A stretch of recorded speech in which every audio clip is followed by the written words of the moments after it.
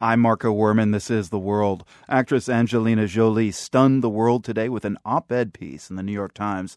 Jolie revealed she's undergone a preventive double mastectomy because she wanted to minimize her chances of developing breast cancer due to a faulty gene she carries.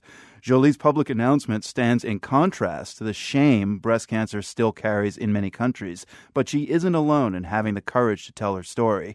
Samia Al-Amoudi is a Saudi Arabian obstetrician and gynecologist. In 2006, she was diagnosed with breast cancer and decided to write about it, making her one of the first Saudi women to go public about the experience of the disease. Dr. Al-Amoudi, what was your reaction when you heard that Angelina Jolie had announced she had undergone a preventive double mastectomy?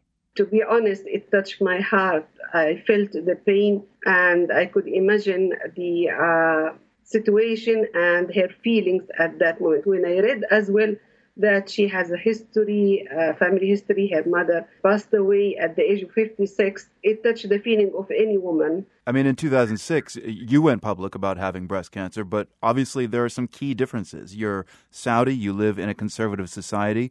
Why did you decide to go public?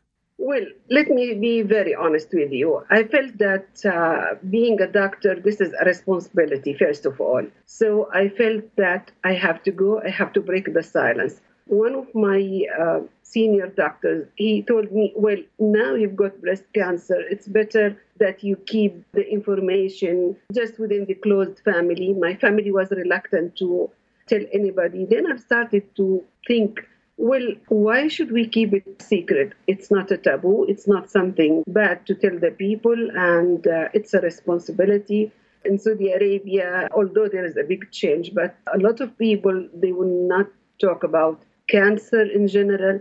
They will never mention the word cancer.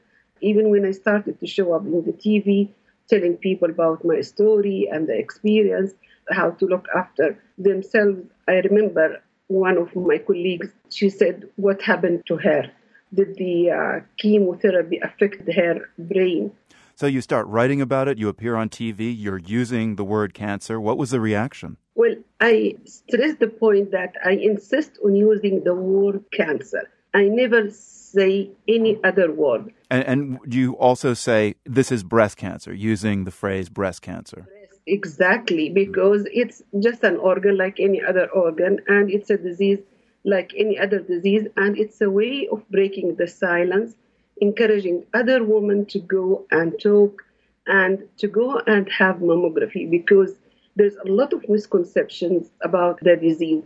People think that if you got breast cancer, it means a sentence of death. So, Doctor, you've led by example in Saudi Arabia. Do you feel that as a doctor you were able to move the cultural attitudes? Did you give license to other women in Saudi Arabia to open up, to get mammograms? You see, we underestimated our people a lot, because when I started to write in the newspaper, even my family were very, very reluctant. And I cannot tell you the number of comments on my articles, comments on my interviews in the TV, from men and from women.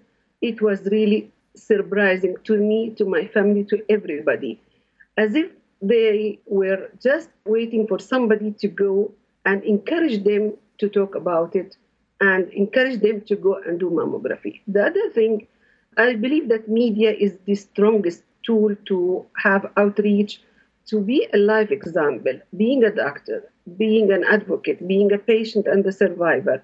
It gives them more confidence. Samia Al-Amoudi heads the Al-Amoudi Center of Excellence in Breast Cancer in Jeddah, Saudi Arabia. Dr. Al-Amoudi, thank you so much for speaking with us. Thank you so much.